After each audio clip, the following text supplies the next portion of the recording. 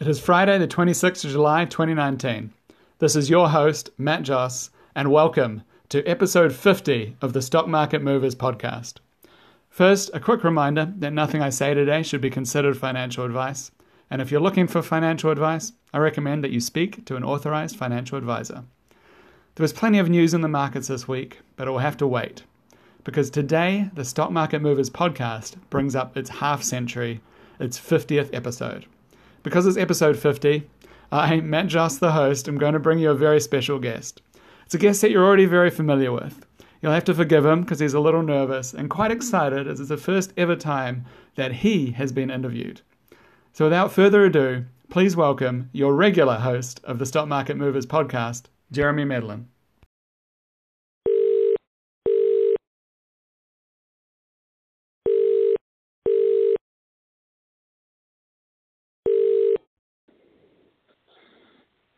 Okay, Jeremy, keen to get started.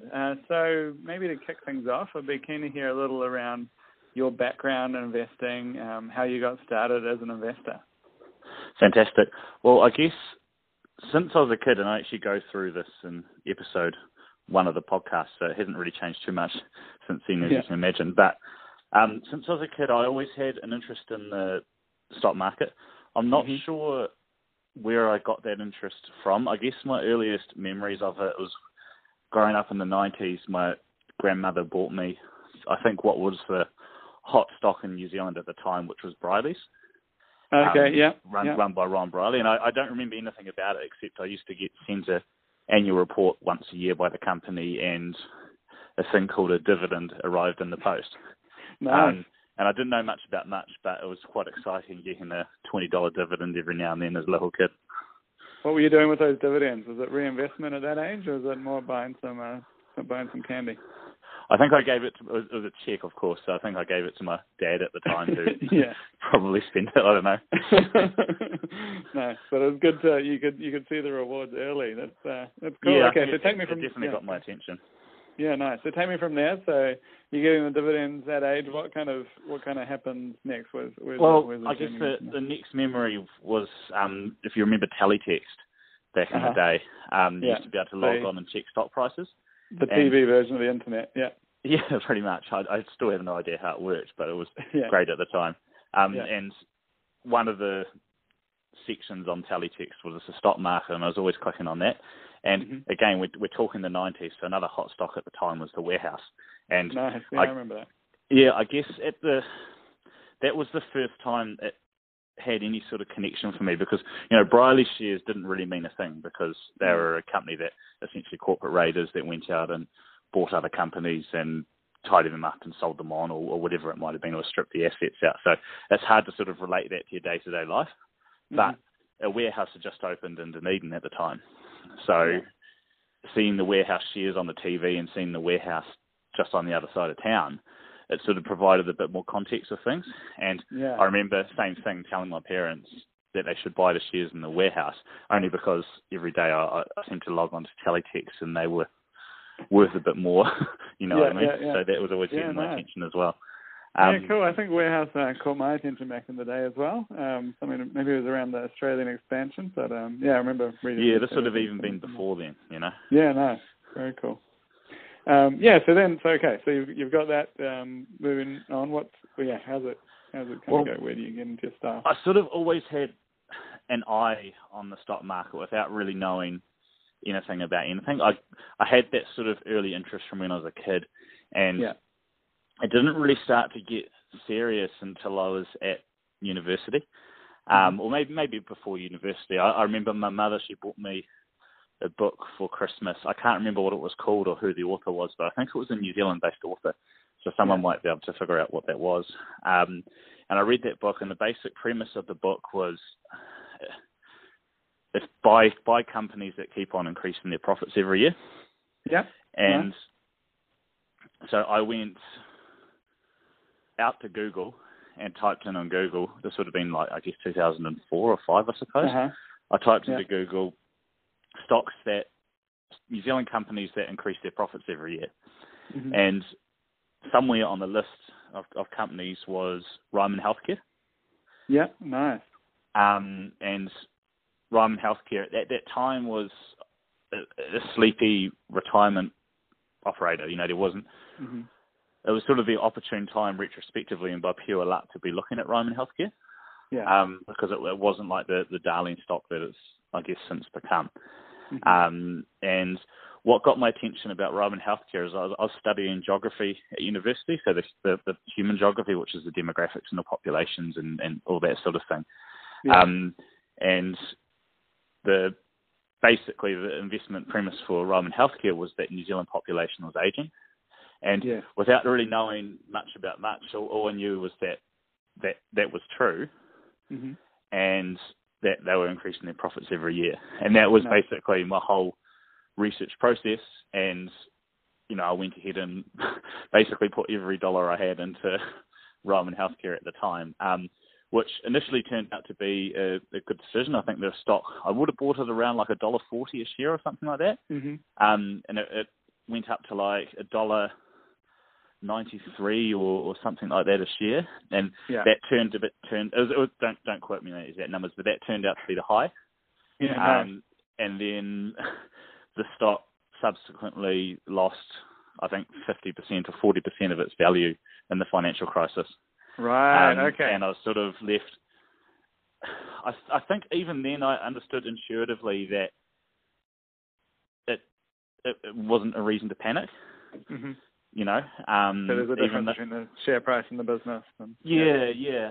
And I think what gave me comfort was that there was clearly a lot of panic going on elsewhere. Like the market was on the news every day. Companies are going out of business. So it sort of felt like everything was falling. So it didn't feel so bad. I think if I bought Ryman Healthcare and the rest of the market had doubled, and my Ryman Healthcare investment had lost 40%, it probably would have freaked me out. I'm with you.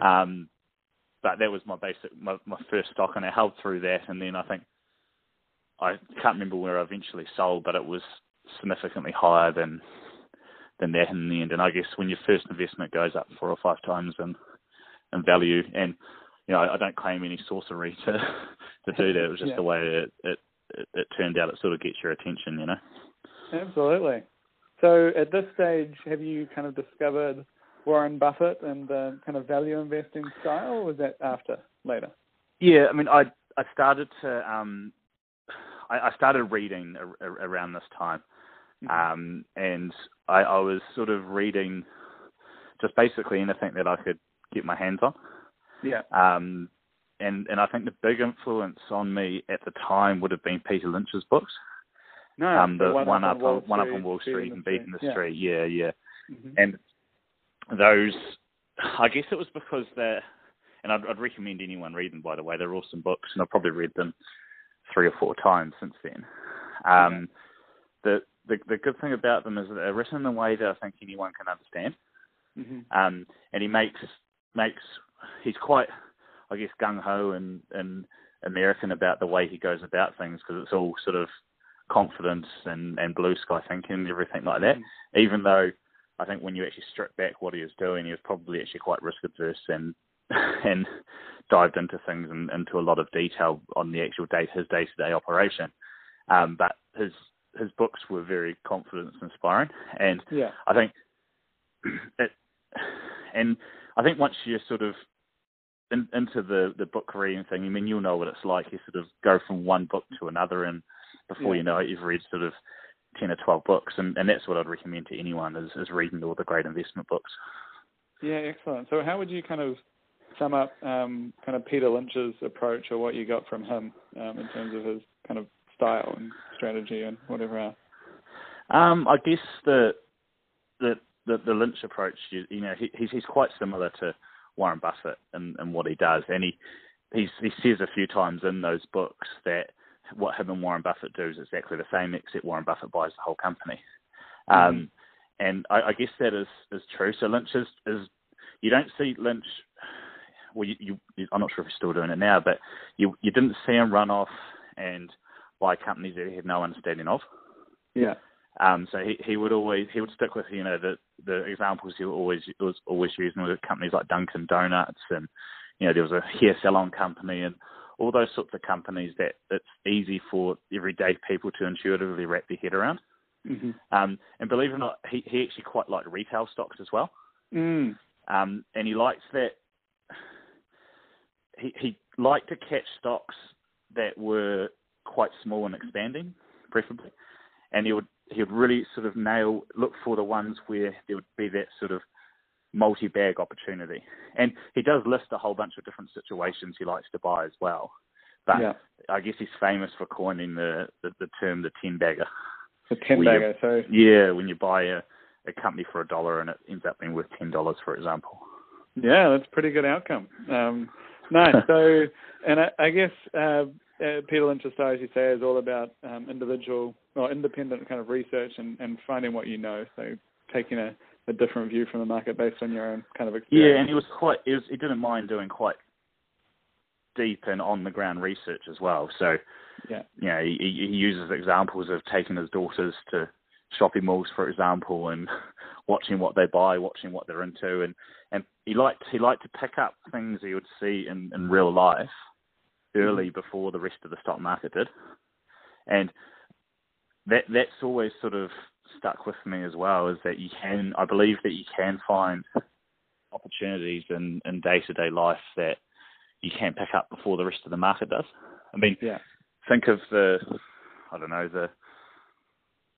farmer that had figured out the A2 milk thing before the rest of the market, for example. 100%. You could have seen it. Yeah, shop may be a better example. You could have seen these things happening if you were close enough to it, Yeah, excellent. And I guess for anyone listening, of course, Peter Lynch did something like 30% a year for 10 years. So he's not just a good author; he's also got some pretty great returns out of it.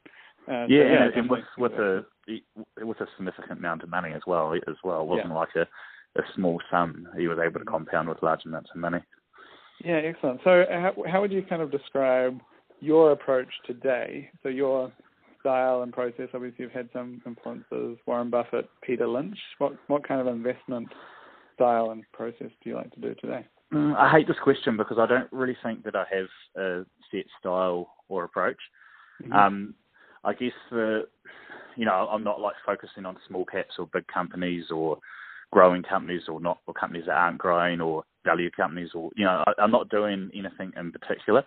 I guess the approach that I'm taking is that I'm always viewing as if I was buying the whole company and buying all the shares outstanding. Of course, I'm never doing that. I'm always buying sort of the very tiny portion of the company relative to its market cap. But I'm always thinking as if I'm buying the whole company. And because I take that approach, different things make different sense at different times. So, for example, there could be a growth company that you'd consider to be undervalued, and there could be a company with declining revenues that could be undervalued. That company could be big, it could be small, but I'm always having that approach that I'm buying the whole company. And I try not to sway too far from that. And then I guess, there's always the ideal situation that you're looking for, like the company with a product that you intuitively understand, and that's some, when I mean intuitively understand, it's the situation where you don't need it to be explained to you. Yeah. Like say not an obvious example, just because it's right in front of me right now, is Netflix. I'm not a stockholder of Netflix. I never have been, but you could say that as a company that anyone can explain to you how they make money after 10 seconds of interaction with them. Yeah, so a lot of investors are probably drawn to quite complex companies and think kind of, whether it's biotech or some new emerging technology or even mining. Why do you think it is important to be able to understand what you're buying? It goes back to what I said before about buying the whole company. When you understand intuitively what you're doing, I mean, it saves a lot of time. You don't need to be doing deep research trying to figure out what a company does. But I think it's important because when stuff happens, you're able to react. You've got a better chance of figuring out what's happening, and you're able to react to it. So, and just keep with this Netflix example, you may have seen yesterday that Netflix missed their subscriber numbers by 2 million or something like that. And fell in the US, I think, for the first time for very long time. Yeah, and the stock was down. And maybe this is a bad example, but if you had understood what that meant or what the company was doing and everything like that, you may or may not feel comfortable with it, and you can figure out what's happening. Whereas if you're buying some complicated oil sands company in Canada that is very obscure, for example, or a medicinal marijuana company operating out of some part of the world that you've never been to, and something happens with that company, it's very difficult to assess when you don't fully understand the product. Yes, I'm with you. So being able to respond to news rather than just kind of reacting, going along with the herd, not too easy to do unless you understand what the business does. Yeah, and always try to take it back to real life as well. I mean, if you were buying a small business, would you buy a small business that you literally didn't understand? And it always seems a bit crazy to me in the markets when you see people buying. They take all this time to save the money to invest in the stock market, and then they go funnel into something they literally have no comprehension of. It doesn't really make any sense, Meanwhile, they'll spend 2 months researching which car they're going to buy, or exactly, or arguing over who's getting the next round at the pub or something like that. It doesn't really make much sense. Yeah, I'm with you. So with that kind of approach of picking up on things around you, is there any kind of memorable examples of a particular company over the past few years that's kind of been a good example of that in practice? Yeah, because when I left New Zealand, I went over to the UK for a few years, and that's when that's when I sort of got my first proper job and everything like that. So suddenly I had a bit more disposable income, and that's when I really sort of ramped up my interest in the stock market. And I was reading. It's funny when you read certain books, you suddenly start implementing what you read, which is why it's really important to make sure you're reading stuff that's telling you the right things. Because one of the things about the stock markets is there's so much bad information out there that's written in a convincing way that if you start reading it, suddenly you're taking in the wrong information. But I read the famous, always get them confused, is it? The Common Stocks and Uncommon Profits author. What's his name again? Guy Fisher. Yeah, Fisher. Phil Fisher, yeah. I read the book Common Stocks, Uncommon Profits, which which Warren Buffett has said has been a massive influence on him as well. And it's quite similar to the Peter Lynch books, but in those books he talks about this term he calls scuttlebutt, where basically you're trying to learn as much about an industry or a product through talking to people and really understanding sort of the nitty-gritty on the ground. And to get back to your question, a memorable example of this would be, for me, EasyJet in the UK. EasyJet, okay. So this is a budget airline in the UK? That's right, like a short-haul discount air carrier, and that flies out of I think the headquarters in Luton, but they fly all over Europe, essentially. It would be kind of like a Jetstar or something, I guess. Very similar to a Jetstar, yeah. So they're a good company, and as everyone knows, the airline industry is difficult, and it goes through periods of cycles, overinvestment and crashing, There's all sorts of things that can impact the airline industry, and at the time, but the good thing about the airline industry is I think it is relatively easy to understand as well. Right. And you've got a plane, you've got to fill it with as many people as you can and fly it as often as you can and everything else. Yeah, so I think there's money to be made in the airline industry if you were to specialise in that. You can figure out when to buy, when to sell and all that, because if you're specialising in it, you've got an edge over everyone else. But anyway, at the time, it was one of those times when the airline stocks were getting absolutely smashed. And at the time, would have been 2014, I suppose. And what happened was there was a massive Ebola outbreak in North Africa. And there was real fears, and I think there'd been a case breakout in Spain or something like that as well. There were real fears surrounding a wider outbreak in Europe. Right. And of course, all the airline stocks were getting sold off because there was all these dramatic headlines about how they'd have to close down flights in Europe. Like lockdown to stop the spread of the and disease. Obviously, you don't get anything worse for an airline than a lockdown. so that's what was happening, and there was other things going on as well, but it was a predominant thing. And I went on a holiday with a couple of mates to Malta, which is an island sort of lodged pretty much squarely between Europe and Africa. And the plane on both directions was absolutely full. And we were sitting on and I was already looking at EasyJet at the time, and at the time as well, we were in an environment where oil prices were dropping. It was actually quite a good environment for airline stocks, for airline companies. And we're sitting on the tarmac in Malta, and the plane was delayed. And it was delayed it was a reasonable delay. And they come over on the speakers and they say, does anyone want to go speak to the pilot? And I'm thinking, jackpot, I'm looking at EasyJet already. This is an opportunity to go speak to the pilot. So I think it was me and a bunch of kids put up our hands. I was going to ask that. Yeah, no. went to speak to the pilot. And I got chatting to the pilot. I was asking him about a bowler and everything like this. And he goes, look, mate, this plane's full. All our planes are full. We've done some research within the company and we don't think it's a material risk at all. Yeah, nice.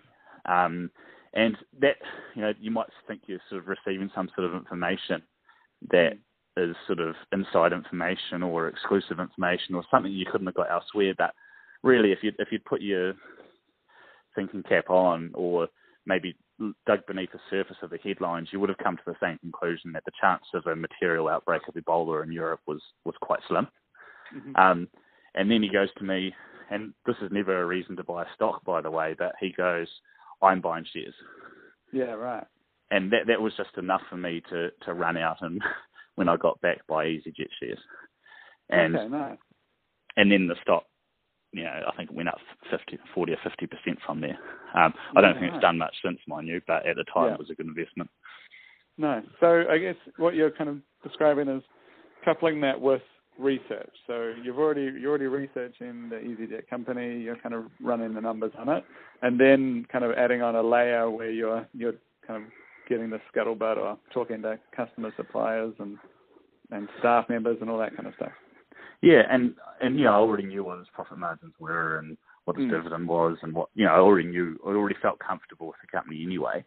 It helped that I liked the service it offered. I was always flying EasyJet.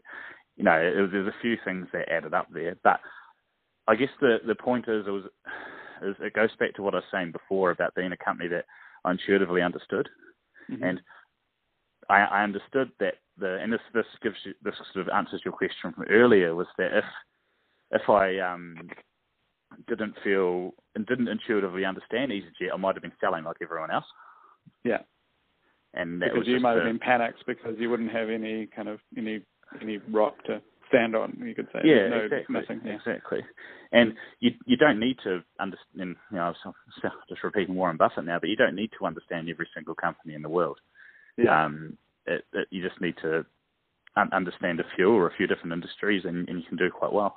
100%. So talk me through your process a little. How do you decide which companies you're going to buy? Is it just driven by curiosity? Or you do some kind of quantitative screening? Is it reading the paper, seeing what things kind of jump out at you, and then digging in? How do you kind of find new ideas? Look, I don't really have a process. I deliberately leave it that way, and I guess it probably suits my personality as well. Like I'm not someone that will do hours of preparation before I start the week or anything like that. I sort of just normally go with the flow. But I guess you could say I sort of keep my ear to the ground and just when I see something that I'm interested in, I'll go do the research on it. I don't pay any attention to forums or Twitter or what's happening on Facebook or anything like that. Or what's even happening in the media. I ignore all that. I make most of my decisions based off what I already know about a company and its service or its product, what I already know or understand about the industry, and then from there, from the company materials. I don't like company presentations too much, although I do read them. Basically, a lot of the information I'm getting is coming from the annual reports. Right. So you're going to the primary source. You don't want to be too coloured by management, always saying something good and putting a good spin? You try and get into the primary document. I pay attention to what you can't always get a read on what management's like, right? I mean, and you'll know.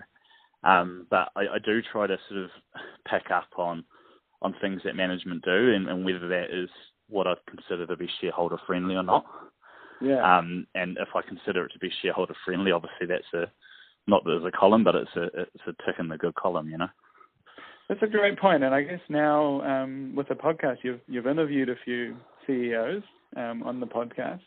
I'd be interested to get kind of your thoughts. How do you think about management? What is a good manager, and how can you identify that as a shareholder? Is it possible for an outside shareholder to identify that in your view, and how do you go about it?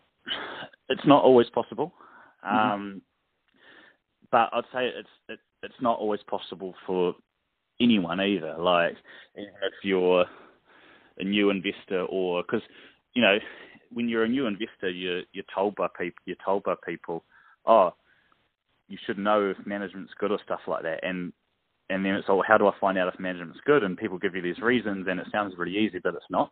Even if you're a really experienced investor, figuring out if management's good or not is a really difficult thing. And it's specifically related to the podcast. Yeah, I have spoken to a few CEOs on the podcast. What do I take away from that? I guess all I could say is that all CEOs come across really well. Yeah. So I kind of I remember talking to another investor when we're going. I do a lot of CEO meetings as well, and kind of coming out of one quite positive and just kind of looking at each other and thinking, I don't think there's ever almost been a CEO meeting where you don't feel more positive about the company after you've just talked to the CEO. I guess it's kind of their job, right? They're the leaders. They're putting forward a big vision, and you probably just need to take a moment, let it sink in, maybe wait till the next day often before you make a decision, because tends to be a halo effect around CEOs.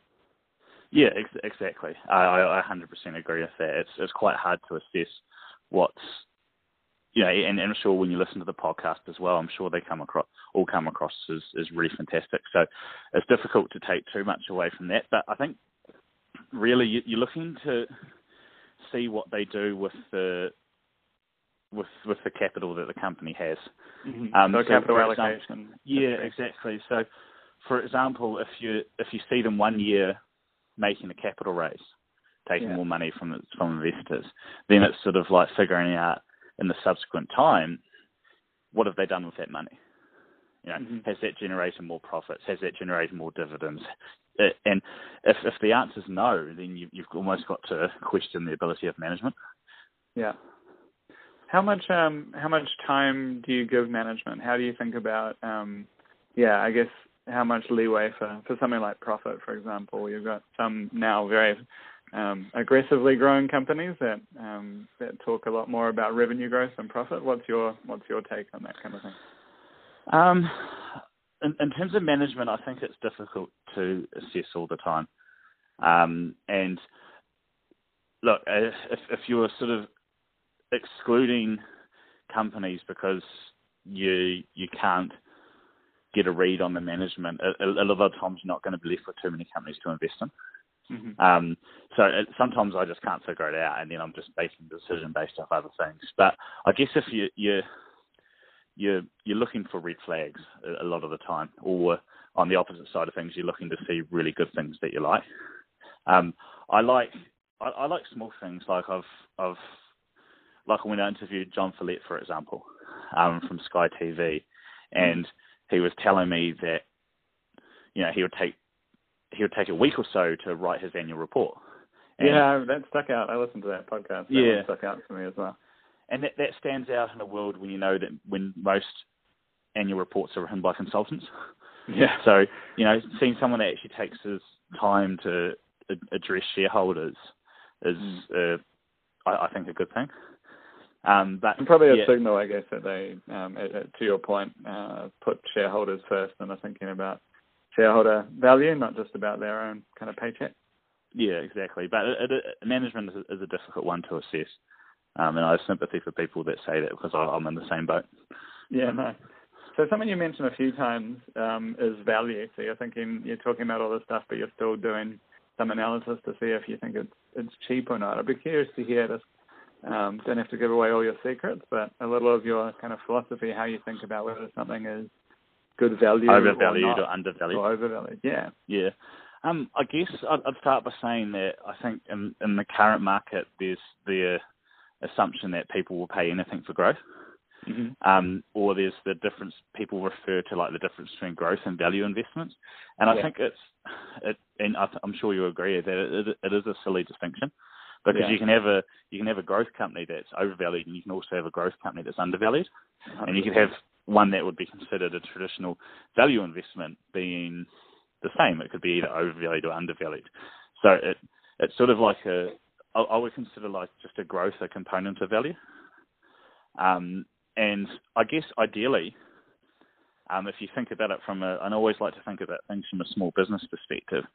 In general, you prefer to see some growth. Yeah. Whether that's high growth or low growth, it does become easier when you have a company that's growing. Yeah. It's just a qualitatively different type of business, I guess. If you're trying to figure out what a good value is for something that's declining, it perhaps can be quite hard, or at least it's quite a different, maybe a qualitatively different thing to something that is growing. Yeah, and I guess when something's growing, a lot of the times it's about what's sort of going in, and when something's decreasing, it's all about taking money out, if that makes sense, and retrieving value that way. But I guess the trouble with a lot of stocks that I see in the market now, I would consider them, and it seems to be that a lot of people are prepared to pay anything for growth. Mm-hmm. And a lot of the prices paid seem to be irrational to me. So what I typically try to do is, if I've got a company that I understand the product intuitively and I like everything about it and everything like that, what I try to do is I try to figure out the per share value of what I think it's worth. Excellent, yeah. And that company could be growing. It could be a small company. It could be a large company. It might not be growing. It could be decreasing. It could have quite grim prospects. Yeah. But I'm trying to figure out the per share value of what I think it's worth. Yeah. And then if that per share value is higher than the current market, then it'd be insane to buy it. Yeah. And if that per share value is lower, that's when you sort of, other way around, isn't it?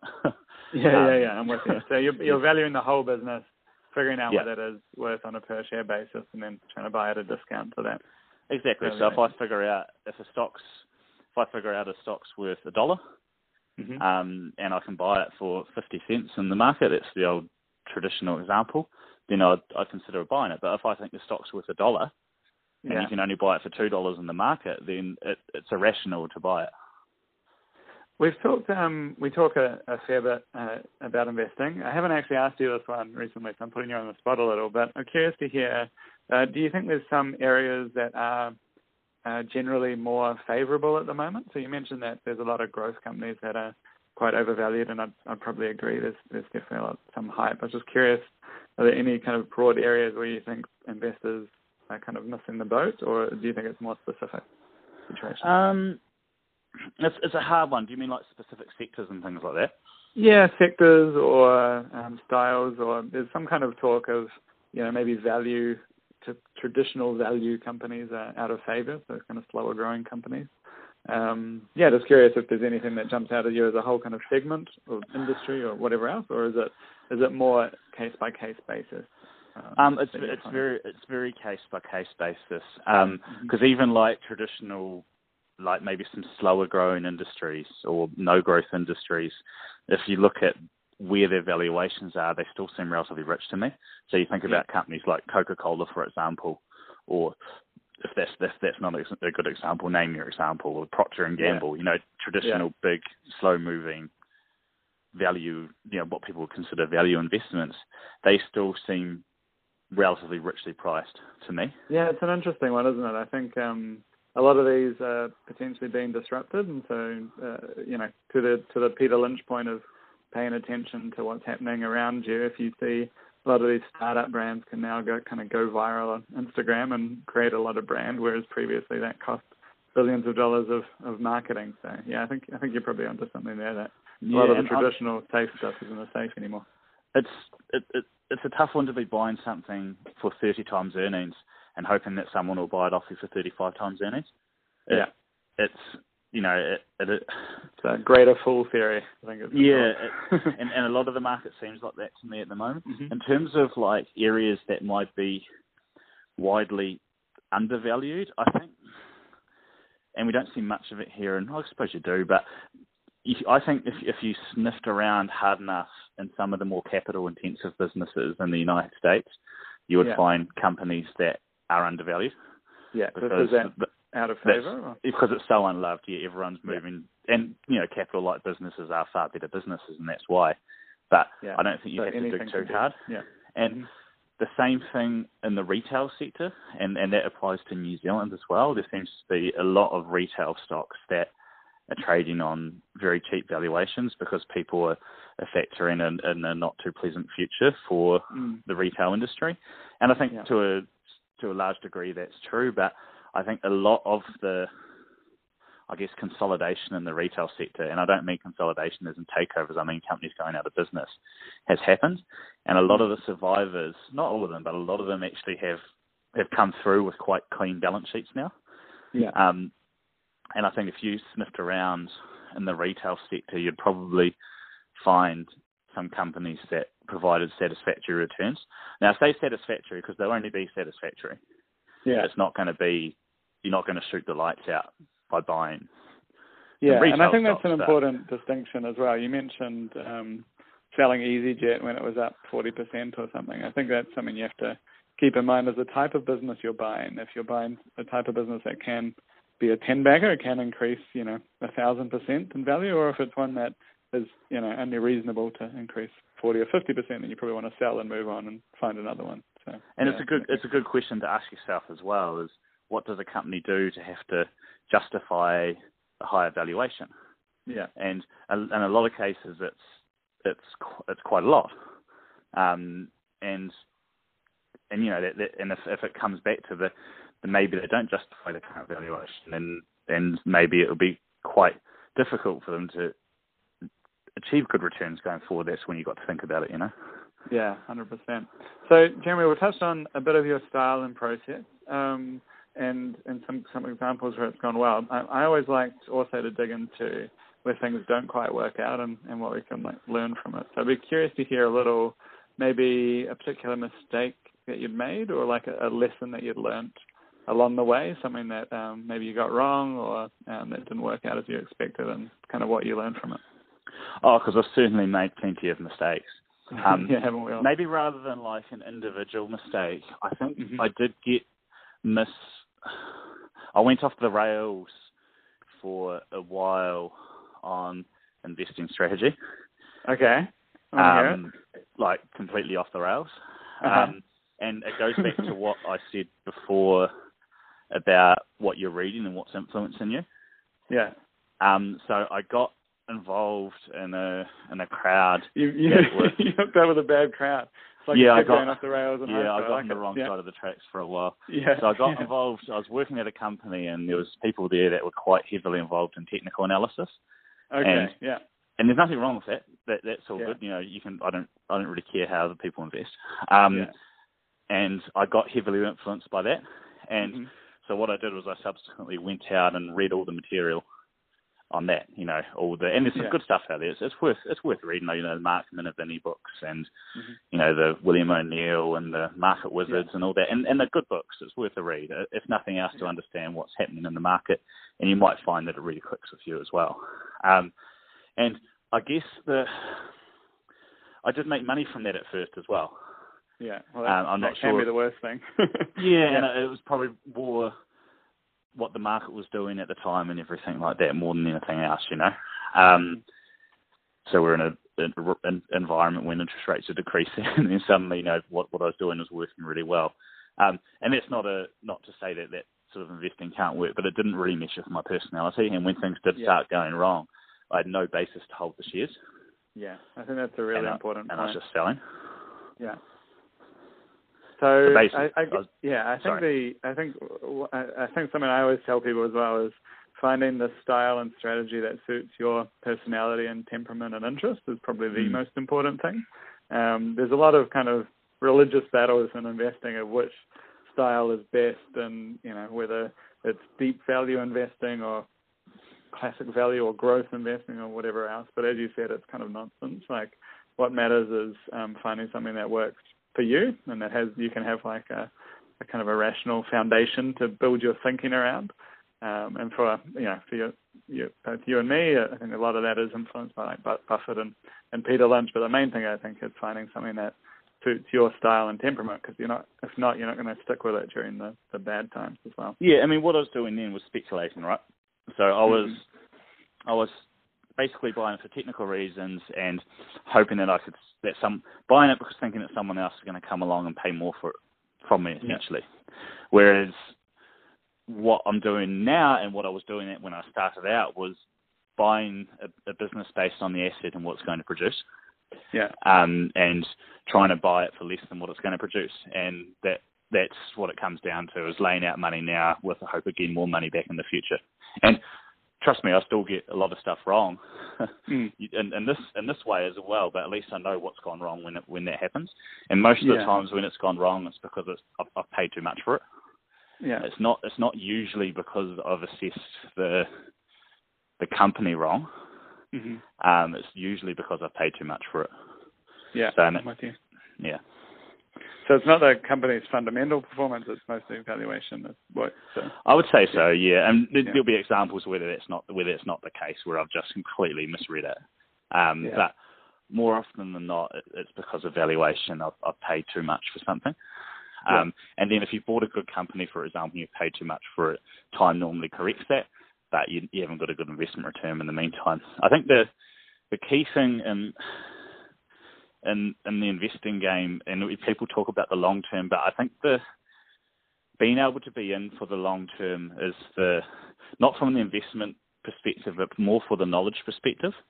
So interesting. The stuff I learned now, I learned 12 years ago, whenever it was when I started investing, I still know now. Mm-hmm. It's like this compound interest of knowledge. Compound interest for knowledge. Yeah, nice. Exactly, yeah. And so when you learn about an industry 10 years ago, you still know that now, and you can quickly apply it to the situation. And in 5 years' time, I'll know more than what I know now. And 5 years after that, I'll know more than what I knew then. So it's, when you hear about people that say Warren Buffett's over the hill and he doesn't know what he's talking about and everything like that, it's wrong, pretty much, because I think if you stick at investing, it's the cumulative knowledge that really helps you over the long term. Yeah, 100%. And then something that you didn't even think was important 10 years ago, maybe it comes into play now and can help you find a bargain or something. Exactly. And I'll give you an example, right? There's I think it's Lawrence Cunningham, the Berkshire Hathaway letters to shareholders. Yeah. I think I read that when I first started investing, and I took some stuff away from it but didn't understand a lot. Yeah. And then I read it a few years after that. I understood a lot more, and you get that cumulative knowledge as you go on, and I think it's really important. Excellent. Speaking of cumulative knowledge, as I understand, you have recently watched every Berkshire Hathaway annual meeting since 1993. Is that correct? 1994, yeah. 1994, nice. Someone's gone and loaded on the Berkshire Hathaway annual general meetings since 1994. They're about 5 hours a piece on YouTube. Honestly, 5 hours a piece for how many years are we talking about there? That's 25 years, I suppose, isn't it? 25 years. Yeah, right. Okay. Excellent. It is a marathon. If people are listening to this on the podcast, they'll be far better off listening to that. It's fantastic material. It's like getting a university degree. Yeah, excellent. It's fantastic stuff. I mean, a lot of the stuff they're repeating year after year, but every time you learn something, I can guarantee it. Yeah, excellent. So, you mentioned that I've just started, so I think I'm in the second year. But the older ones are better. Yeah, right. They get into more of the foundational stuff, huh? Yeah, and I think the older ones are just questions from the audience, and Warren and Charlie are a lot younger. They're talking a lot faster, and it's good. I guess they're both pushing on. Maybe Charlie's fallen asleep in some of the more recent meetings. Yeah, exactly. Yeah. So for a new investor starting out, obviously you've had a bit of experience with this now. What would be your biggest piece of advice for a new investor? I think you've got to. There's a few things. I think starting small is a big one. You're going to make mistakes when you start out, and most people, just because of when they're starting in life, are going to start small anyway. But small is going to be different for different people. For some people, $1,000 will be small. For some people, $10,000 will be small. So whatever's small for you, start with that. The reason is that you're going to make a lot of mistakes, and it's better to make mistakes with smaller amounts of money for you than larger amounts of money. If you start off with a large amount of money for you and you make a mistake, and it's a big one, then you're going to go, stock investing's not for me, and you're out. So that would be the first thing. I think the second thing, if you're looking to assess businesses, I think a basic understanding of accounting is a really big deal. How would you say that? So, accounting can be a tough subject. I completely agree. I think it's super valuable. Do you have any suggestions how to kind of get started into that if it's not your background? Yeah, and it's not my background either. I would say, understanding, the financial statements of most companies, depending on the jurisdiction, are going to be relatively, consistent because they're all on the same principles. So I guess just understanding what each line of the financial statements mean. Yeah. And if you understand what they mean and then you look at enough of them, you'll start to figure things out. Nice. So I think having a basic understanding of accounting would really help. And, Google's good for that, right? You start at the top and what's revenue, type in revenue to Google and you figure it out. What's gross margin and you go from there. And then I would say, obviously you're starting small, but you've got to start in the right place as well. I think you're pretty much doomed if you're jumping into the stock market and you're jumping into CFDs that are leveraged 100 to 1, which is where like most people start. It's just a matter of time before you're not a stock investor anymore. I might have got lucky with my first Roman healthcare investment, but I started in the right place. I was buying a stock in my own name. And it really increases your chances of success. Because like I said, forget about the compound rates. It's about being in the market for a long period of time. And then I think if you're spending less than what you earn and you're slowly growing your portfolio over time, then that's the way to go about it. Because before you know it, and again, this is very for different people, but if you're investing with sound principles and you're adding to it over time, then before you know it, you're going to have a lot of money for you. Yeah. I think that's a super important point. Yeah. It's probably like the hardest thing when you're starting because, probably for both of us, the first lot of shares you buy might be $1,000, right? And that might be a very big number. To you when you're starting, it certainly was to me. I think I was about 18 and first $1,000. And it's very hard to think long term enough where you're just trying to get a better return than the share market is what you're going for. But even if you're just buying an ETF fund and just trying to get whatever 8 to 10%, it's really hard to appreciate that when the sums are still small, how much that builds up, and also the knowledge, right? So you're learning a little bit, but you still don't know that much when you're starting. But it's only kind of 5, 10, 20 years down the track where you just see this staggering growth that happens over time from that compounding. Whereas when you start, though, I guess you're always in a hurry, right? Because you see, I've got 1,000 and I'm trying to get to whatever big number.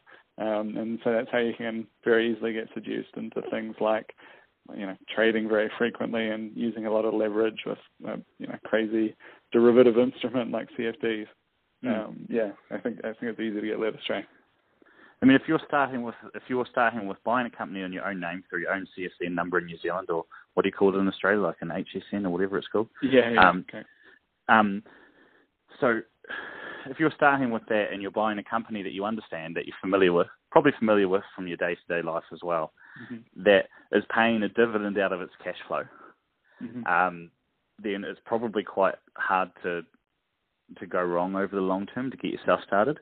Whereas if you're jumping straight into a 100 to 1 leveraged CFD on the US dollar, New Zealand dollar, then you're setting yourself up pretty much. Yeah, setting out for I'd say other mistakes people make is, and this is a real common one, and it's hard not to get drawn into it,